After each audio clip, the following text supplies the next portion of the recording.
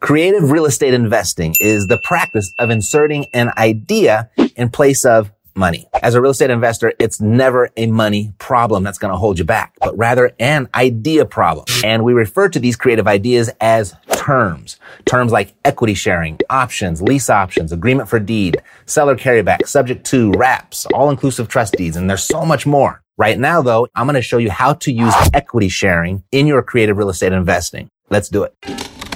This is Theriault Media.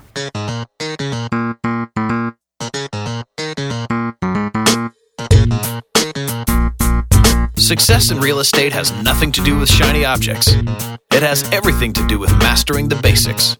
The 3 pillars of real estate investing: attract, convert, exit. Matt Theriault has been helping real estate investors do just that for more than a decade now. If you want to make money in real estate, keep listening. If you want it faster, visit reiace.com. Here's Matt.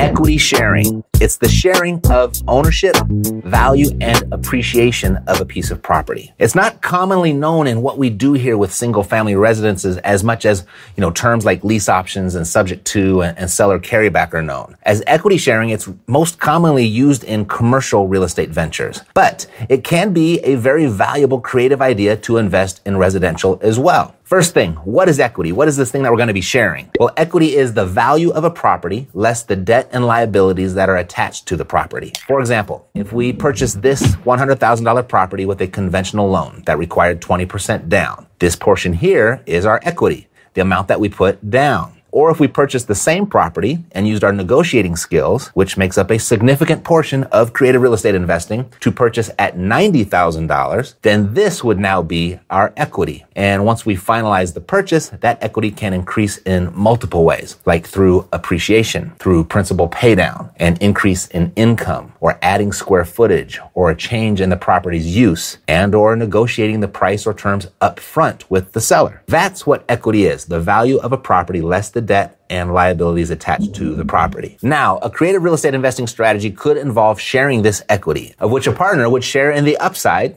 and the downside, if there were any. And a common arrangement for equity sharing is where one person would play the role as a money partner and the other person would play the role as the time and knowledge partner. But in other words, for this specific scenario, one person puts up the funds and the other person oversees the rehab, the management, and or the resale of the property. One or many equity partners could be the silent partners, while the other would be more active in dealing with the property. That's a common example, but there are no hard and fast participation rules except as defined in your equity sharing agreement. And let's look at what that agreement might look like. The equity sharing process for you would typically work like this. 1, identify an investment property. 2, identify a partner. And that could be another investor or a home buyer that will live in the property or even the existing resident owner when you make the purchase. Although another investor that does not live in the property is preferred. And I'll touch more on that in just a second. Number 3, seek professional advice, like the advice of your attorney or an accountant, as there are many variables at play with each individual and each individual's situation. For example, you may want to consider different levels of asset protection and different levels of tax strategy. Don't underestimate this part, as it can be difficult to make changes after the fact and very beneficial and lucrative before the fact. Number 4, create the plan. Agree in advance with your equity sharing partner in writing on a plan of buying the property and how and when to liquidate. And just in case, include a buyout option along with what if clauses. Use a local real estate attorney to help you with this. I don't recommend you doing this part on your own. And a good rule of thumb is to plan your agreement for the worst case scenario.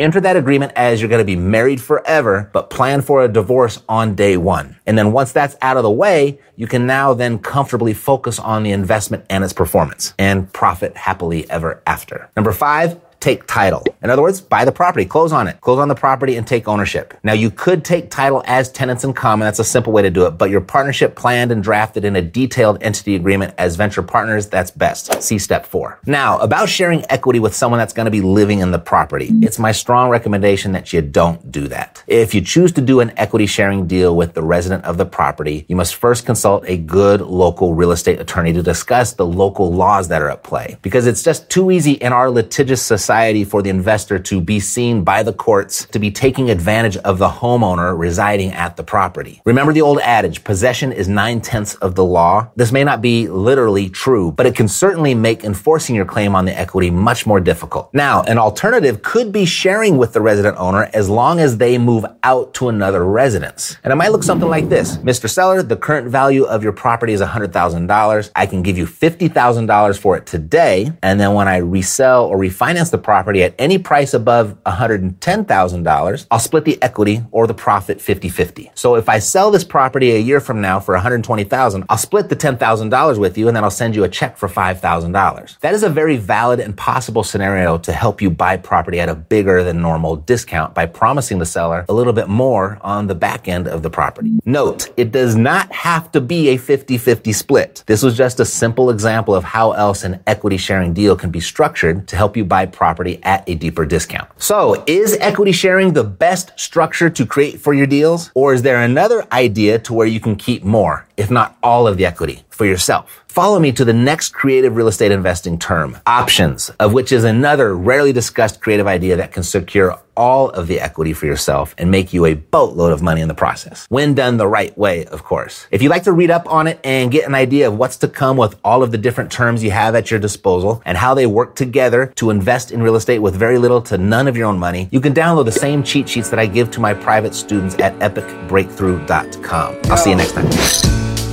Yeah, we got the cash flow. Yeah, we got the cash flow. Yeah, we got the cash flow. You didn't know, homeboy, we got the cash flow.